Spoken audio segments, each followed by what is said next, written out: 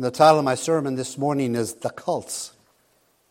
And just so you know, it has occurred to me that a sermon on the cults would be dry, intellectual, perhaps not so exciting. And so, why the sermon on the cults? Because the time is evaporating. Because the church is in danger and it is sleeping. And so I can say to the church, and I feel compelled to say, beware, the cults are coming. The cults are flourishing as they were prophesied to come in the latter days, in the end times. I get excited about that too. I was telling my wife that as I'm preparing this sermon, I said, it might be dry, maybe more of a study than a sermon, but I just get excited about the fact that the rapture has got to be right around the corner. Why would he be asking me to tell you this? Because we need to know the last days are upon us. My text is 1 Timothy 4, 1 and 2, and that states, "But the Spirit explicitly says that in the latter times some will fall away from the faith, paying attention to deceitful spirits and doctrines of demons, by means of the hypocrisy of liars, seared in their own conscience as with a branding iron." Those of you cowboys know what a branding iron does. It makes a permanent mark on the hide. And so, dear Lord, this morning let the words of my mouth and the meditation of my heart be acceptable in your sight, O Lord, my strength and my Redeemer. You know, there is an enemy facing the church in America, as sly as a serpent, silent as a mouse, and as deadly as poison. And though it is a serpent, you cannot feel its bite. Though it is a mouse, you can hear it if you listen. And though it is poison, its taste is sweet to the lips. And though it is an enemy of the church, you would think at times that the church is one of its best friends. Someone has said that the cults are the unpaid bills of the church. And what that statement is really saying is the success of the cults is due primarily to the failure of the churches. Because cults only walk where the churches fail to tread. They only grow in the soil that the churches have not tended. They only succeed where churches never really try. And we live in what many will call the most religious country and nation on earth. We have more churches, more preachers, more seminaries, more theologians, and we send out more missionaries than any other country in the world. Yet listen to this observation concerning cults. We in the United States gave the world a crop of false religions. We sowed to the wind the error of Mormonism plus the Jehovah's Witnesses and their lies. Christian Science was born in this fair land, and Scientology flourishes in Hollywood and beyond. You know, we gave the world these and other cults, and having sown to this wind, we are now reaping the whirlwind. Our youth are captured by the thousands in Sun Myung Moon's net. And now we have Muslim mosques throughout the nation. America is a mission field for heresy. And the stuff thrives in our midst. Well, how could this happen? How can it be happening right now? How great is the challenge of the cults? First, in our outline, consider the meaning of the word cult. What is a cult? How do you define it? Let's try out a simple definition. A cult is any religious group which, although it distorts the gospel and displaces Jesus Christ as the only true Lord, nevertheless, it claims authorization of its teachings from Christ and the Bible. If you want another definition, I can give you one in only 2 words. A cult is counterfeit Christianity. Cult is not just any other religion like Buddhism or Hinduism. These religions make no pretense of worshiping or serving the Judeo-Christian God. They go out and they claim that they serve another God. But a cult claims to adhere to the Christian faith. It purports to believe the Bible. The Jehovah's Witnesses quote it, the Mormons read it, and Herbert Armstrong of the Worldwide Church of God preaches it. Or at least he preaches his distorted, twisted version of it. They claim to worship God, the God of Abraham, Isaac, and Jacob, but in reality, a cult is really a wolf in sheep's clothing. For example, there are still some long-standing, centuries-old, sizable churches that have come to the full belief that salvation is by faith plus works. Faith in Jesus, to be sure, but they deny the sufficiency of Jesus. Therefore, works are necessary to get you through it. And that's a cult. If there is a conflict between its traditions and the Bible, tradition carries more weight. That's a cult. Their leader is often determined to be an infallible on matters of faith and morals. That's a cult. Only the Bible is inerrant and infallible. And as we'll be seeing, the cults have an extra biblical source of authority. See, they neglect the message of the gospel. They usually give prominence to some secondary idea or doctrine other than the gospel of Jesus Christ. And generally, you will find as well that they have usually elevated an individual in history to be on the same level as the Lord Jesus Christ. And also there is usually some authoritative figure that commands a worshipful allegiance. And so a cult is a group that, although it claims to be Christian, and it claims to be Orthodox, and it claims biblical sanction, in reality it is counterfeit Christianity. Let's look at some of the marks, some of the signs of the cult. Second in your outline.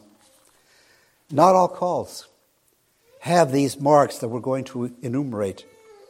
But all cults will have most of these in various degrees.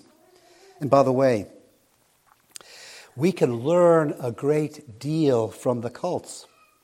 For in so many areas of their faith and their religion, they put us to shame. First, mark conviction.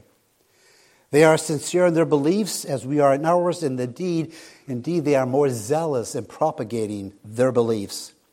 They're not trying to put something over on anyone, but they know what they believe, and they sincerely believe what they know. This is in fact a real problem whenever one deals with cults.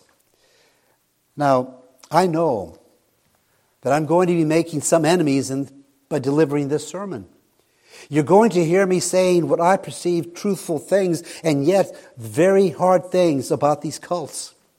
Some of you are going to be sitting there and wonder, why is he attacking the Mormons? Perhaps you have a neighbor who is a Mormon and he's a wonderful fellow. You could not ask for a cleaner living, more responsible person than he is. And the truth of the matter is, you're probably right. The truth of the matter is that a Mormon is probably one of the most upright, morally pure, responsible citizens in your neighborhood. For example, he will not drink. And I do not mean by that alcohol. He will not drink Cokes. He will not drink coffee. He won't even drink tea. He will not smoke. He will be a devoted family man. He will be an excellent worker, and he will be an outstanding citizen. And above all, he will be sincere in his faith. The only problem is, he will be sincerely wrong. And if salvation was based on works, he's good to go. You see, some have substituted honest sincerity for a holy faith. Listen, it doesn't matter what you believe as long as you are sincere in believing it. Did you ever hear that statement before? Did it ever come across your experience? Pope Francis in the Vatican said that. The only thing wrong with that statement is, it is wrong. You can sincerely believe that a loving God would never allow anyone to go to hell. But listen, if you die without Jesus Christ, that is exactly where you are going to spend eternity. The issue is not sincerity. The issue is truth. And there are some of you who think and are going to think that I'm being very unkind, almost malicious. But all I'm about to do is what I consider to stand up for truth. And I'm going to tell you the truth about the Mormons. I'm going to tell you the truth about the Jehovah's Witnesses and other cults, no matter how sincere they might be. You know, I know some people who call the preacher who stands squarely upon the teachings of Christ and his apostles narrow, harsh, and cruel. As to being narrow, I have no desire to be any broader than my Lord Jesus Christ. As to being cruel, is it cruel to tell a man the truth? Is it a man to be called cruel because he declares the whole gospel of God and points out to men the danger they're headed for? Is it cruel to arouse sleeping people to the fact that the house is on fire? Is it cruel to jerk a blind man away from a snake who is in the coil? Is it cruel to declare to people the deadliness of sin, death, and tell them which medicine to take? So we're going to simply tell the truth this morning about cults. I'm going to let the chips fall where they may. But I do want you to understand that these are people with sincere convictions. Second, commitment. You know, they train every member to become a witness and a missionary. And many of these groups require their members to go door to door. The Mormons expect many of their young men, when they reach a certain age, to give up at least 2 years to go out on the mission work. And these young men usually have to pay and raise their own support. They live in a foreign place on meager existence. They wear simple clothing. They walk or they ride bicycles up and down the town, spreading their religion, their Mormon faith. The Jehovah's Witnesses have become famous for door-to-door witnessing, and they require sacrificial giving from their members. It's not just that they expect it, it's that it's required if you're going to be part of that group. You may not know this, but most cults have money to burn. Many of their members give far more than the 10% we usually ask for in our memberships. And you can see racks everywhere. Racks filled with attractive, well laid out, well thought out, well printed literature. They publish and sell books. They publish literature with style and form second to none. But listen, if you wanted to get a living definition of devotion, commitment, and zeal, you would not start with the Christian. You would start with the cultist. The third mark is cleverness. These cults are expert at counterfeiting Christianity. For example, they copy our methods. They have the same formats of Sunday school. They have their own television programs. They have similar worship services. They even send out their own missionaries, have their own missionary societies. But also, they quote scriptures. And as a matter of fact, this is where the cults are deadliest. The average Jehovah's Witness can quote scriptures generally far more than the average Christian. But you need to understand that not everyone who quotes scripture represents Orthodox Christianity. I want you to beware of anyone who tries to support his particular belief by just quoting one scripture here or one scripture verse there without turning the whole belief for the scrutiny of the entire counsel of God. You know, the method that they use, the methods of the cults, is distortion. The methods of the cult end in destruction. And I think the Bible clearly speaks of people who will come along, who will distort the Scripture and twist the Scripture for their own end. That is why Paul said to Timothy in 2 Timothy 2:15, "Be diligent to present yourself approved to God as a workman who does not need to be ashamed, handling accurately the word of truth." The cults are clever at using Scripture. And they use it in such a way that it appears that their distorted teaching is indeed a true representation of Christian orthodoxy and scriptural truth. And the fourth mark, concern. The cults put the Christian church to shame in feeding the hungry, clothing the naked, housing the poor. As a matter of fact, this is how they gain many of their converts. They specifically send people out into the streets to look for runaways. They look for people who are down and out. They look for people who are in need of a helping hand. Do you remember Jim Jones and his church? Some of you are too young for that, but if you saw or you read about it or saw the movie about that work, you know that the people of his church were rejects of society, people that no one else cared for. And many of the followers of Jim Jones would never have lifted that poison to their lips if the church, the real church, had offered them a cup of cold water in Jesus' name. Third, the menace of the cults. I want you to understand, I'm not leading you through this study because cults are interesting, but because cults are dangerous.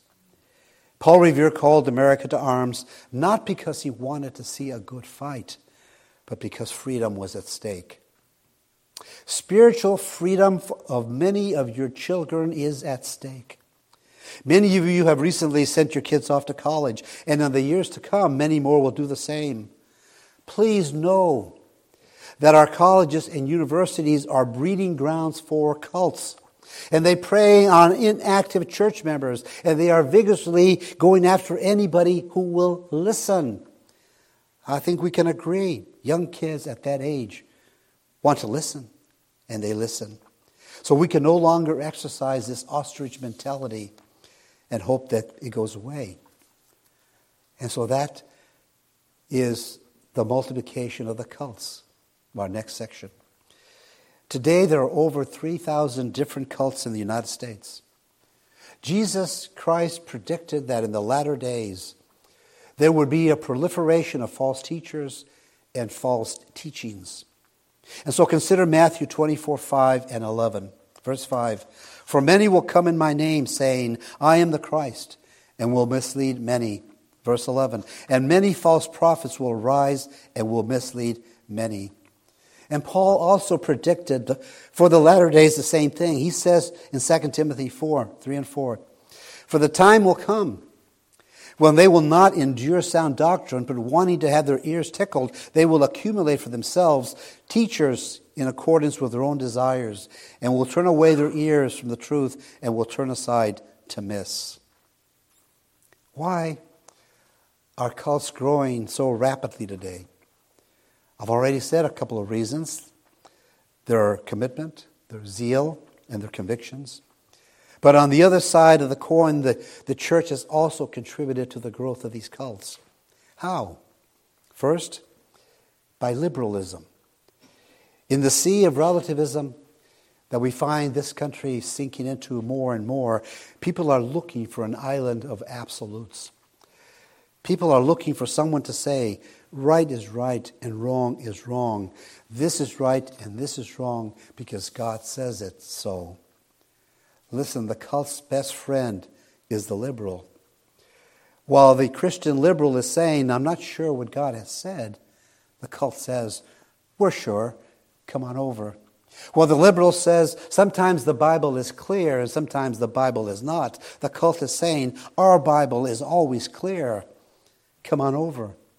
You see, a liberal is simply a confused person trying to lead confused men into more confusion. The liberal is much like Christopher Columbus. Someone described Christopher Columbus this way. I'll read it to you, it's not mine. Quote, "If you think you're confused, consider poor Columbus. When he left to explore the world, he didn't know where he was going. When he got to America, he didn't know where he was. And when he got back, he didn't know where he'd been." End of quote. The liberal doesn't know where truth is. He doesn't know truth when he sees it, and he's not sure of it when he does.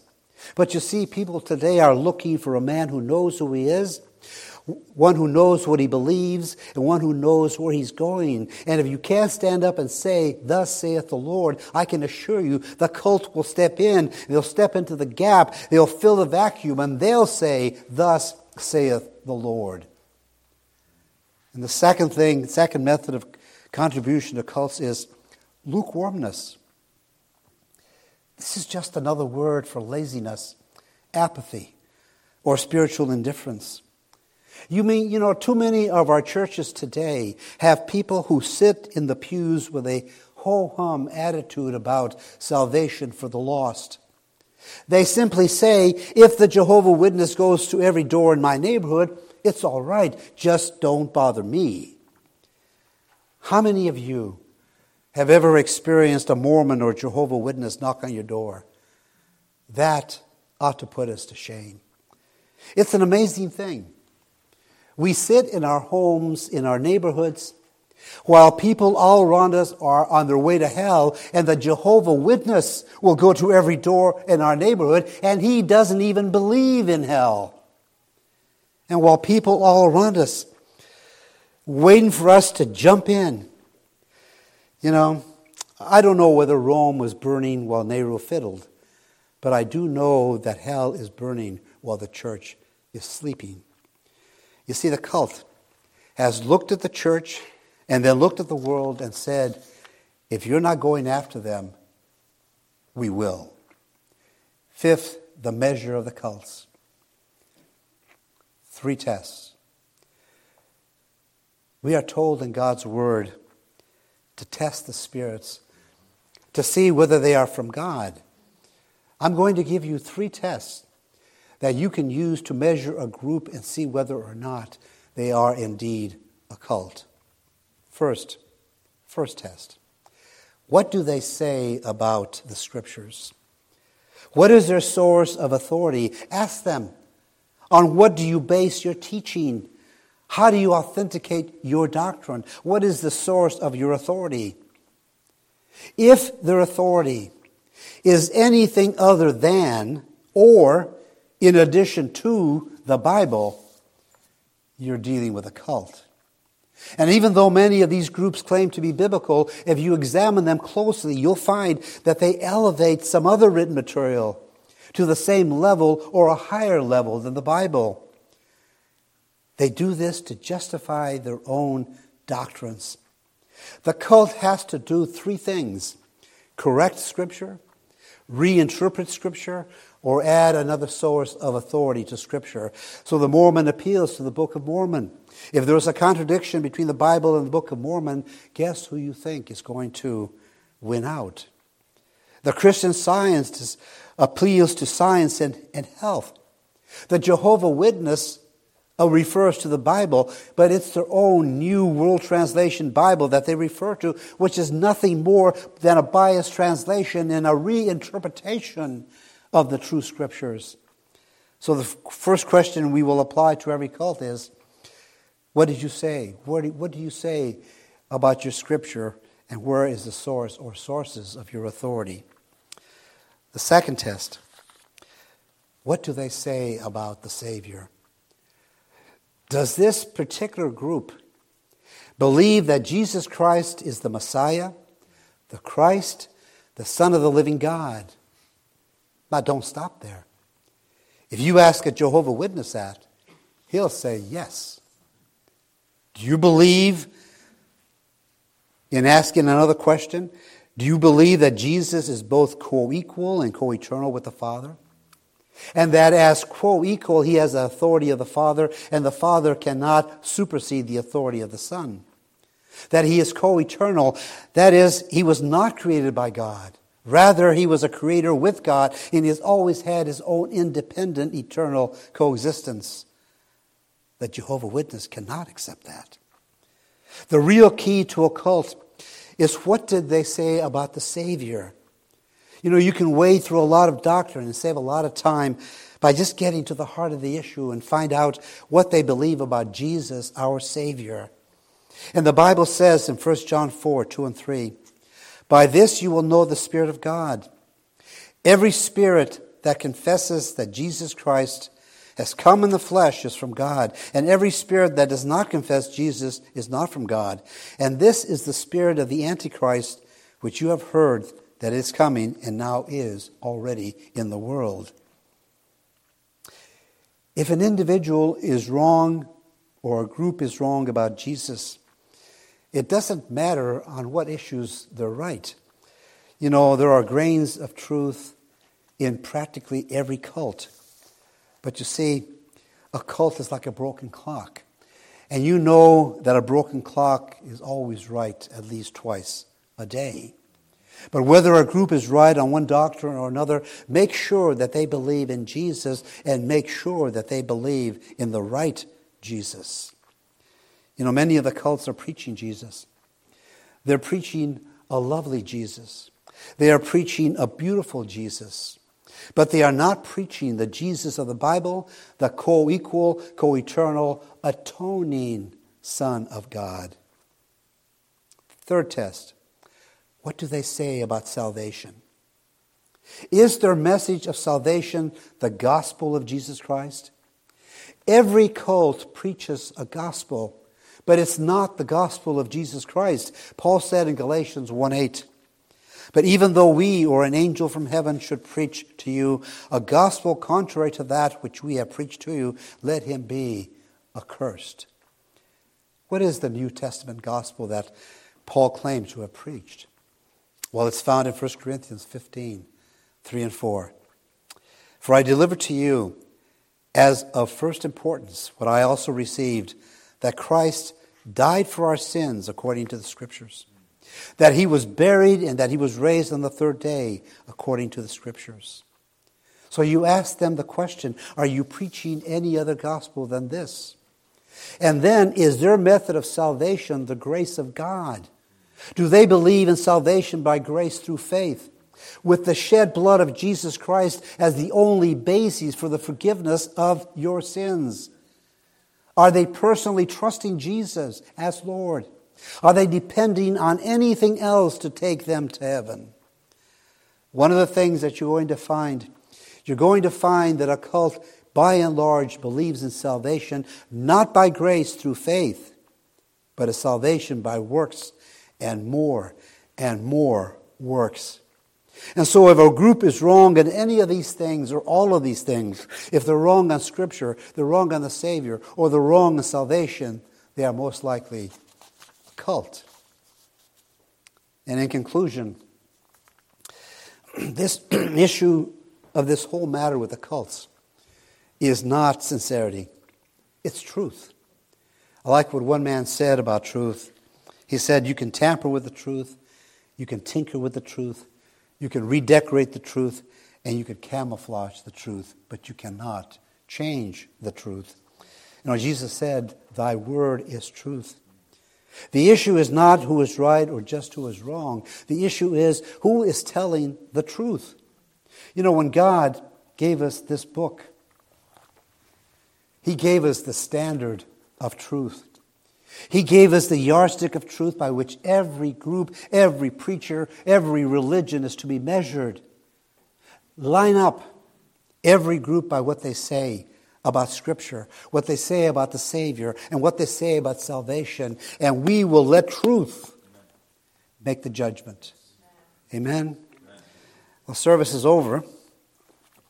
This morning, as you leave the safety and comfort of our family of God, remember to prayerfully put on the full armor of God. And then you tuck your Bible close to your heart and you go and you do battle as you share the gospel of Jesus Christ. Amen.